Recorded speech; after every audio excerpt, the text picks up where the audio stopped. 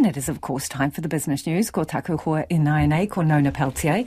Nona's in the studio with me live. Okay, ASB has announced a lending program to support the corporate and rural sector. This is for cyclone-affected people. So what are they offering up? About $400 million in low-interest loans. And when I mean loan, like 2% discounts, that sort of thing, for 2-year terms. There's also some deals there for personal banking customers. So that would be overdrafts at 0.01%, that kind of thing. It's worth their customers checking out with the bank directly to see what they're entitled to. But it's another way that banks are trying to help out.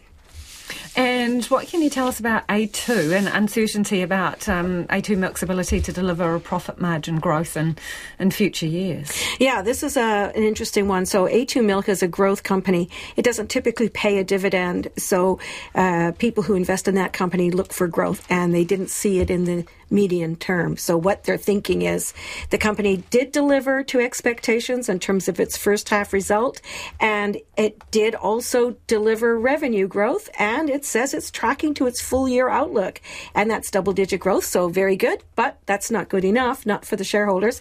They wanted to see some future growth, and they didn't. So they marked the company down, 7.5%. It was worse earlier. It was over 8% down.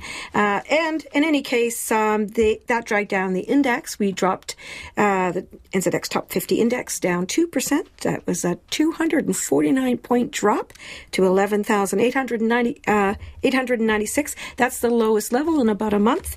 The New Zealand dollar is also weaker, 62.4 US cents, 90.6 Australian, and 51.9 pence. Again, this is a story about the US dollar. We're not going to hear very much overnight, though, because they're having a holiday. It's Washington's birthday. Thank you, Nona. Ka kite.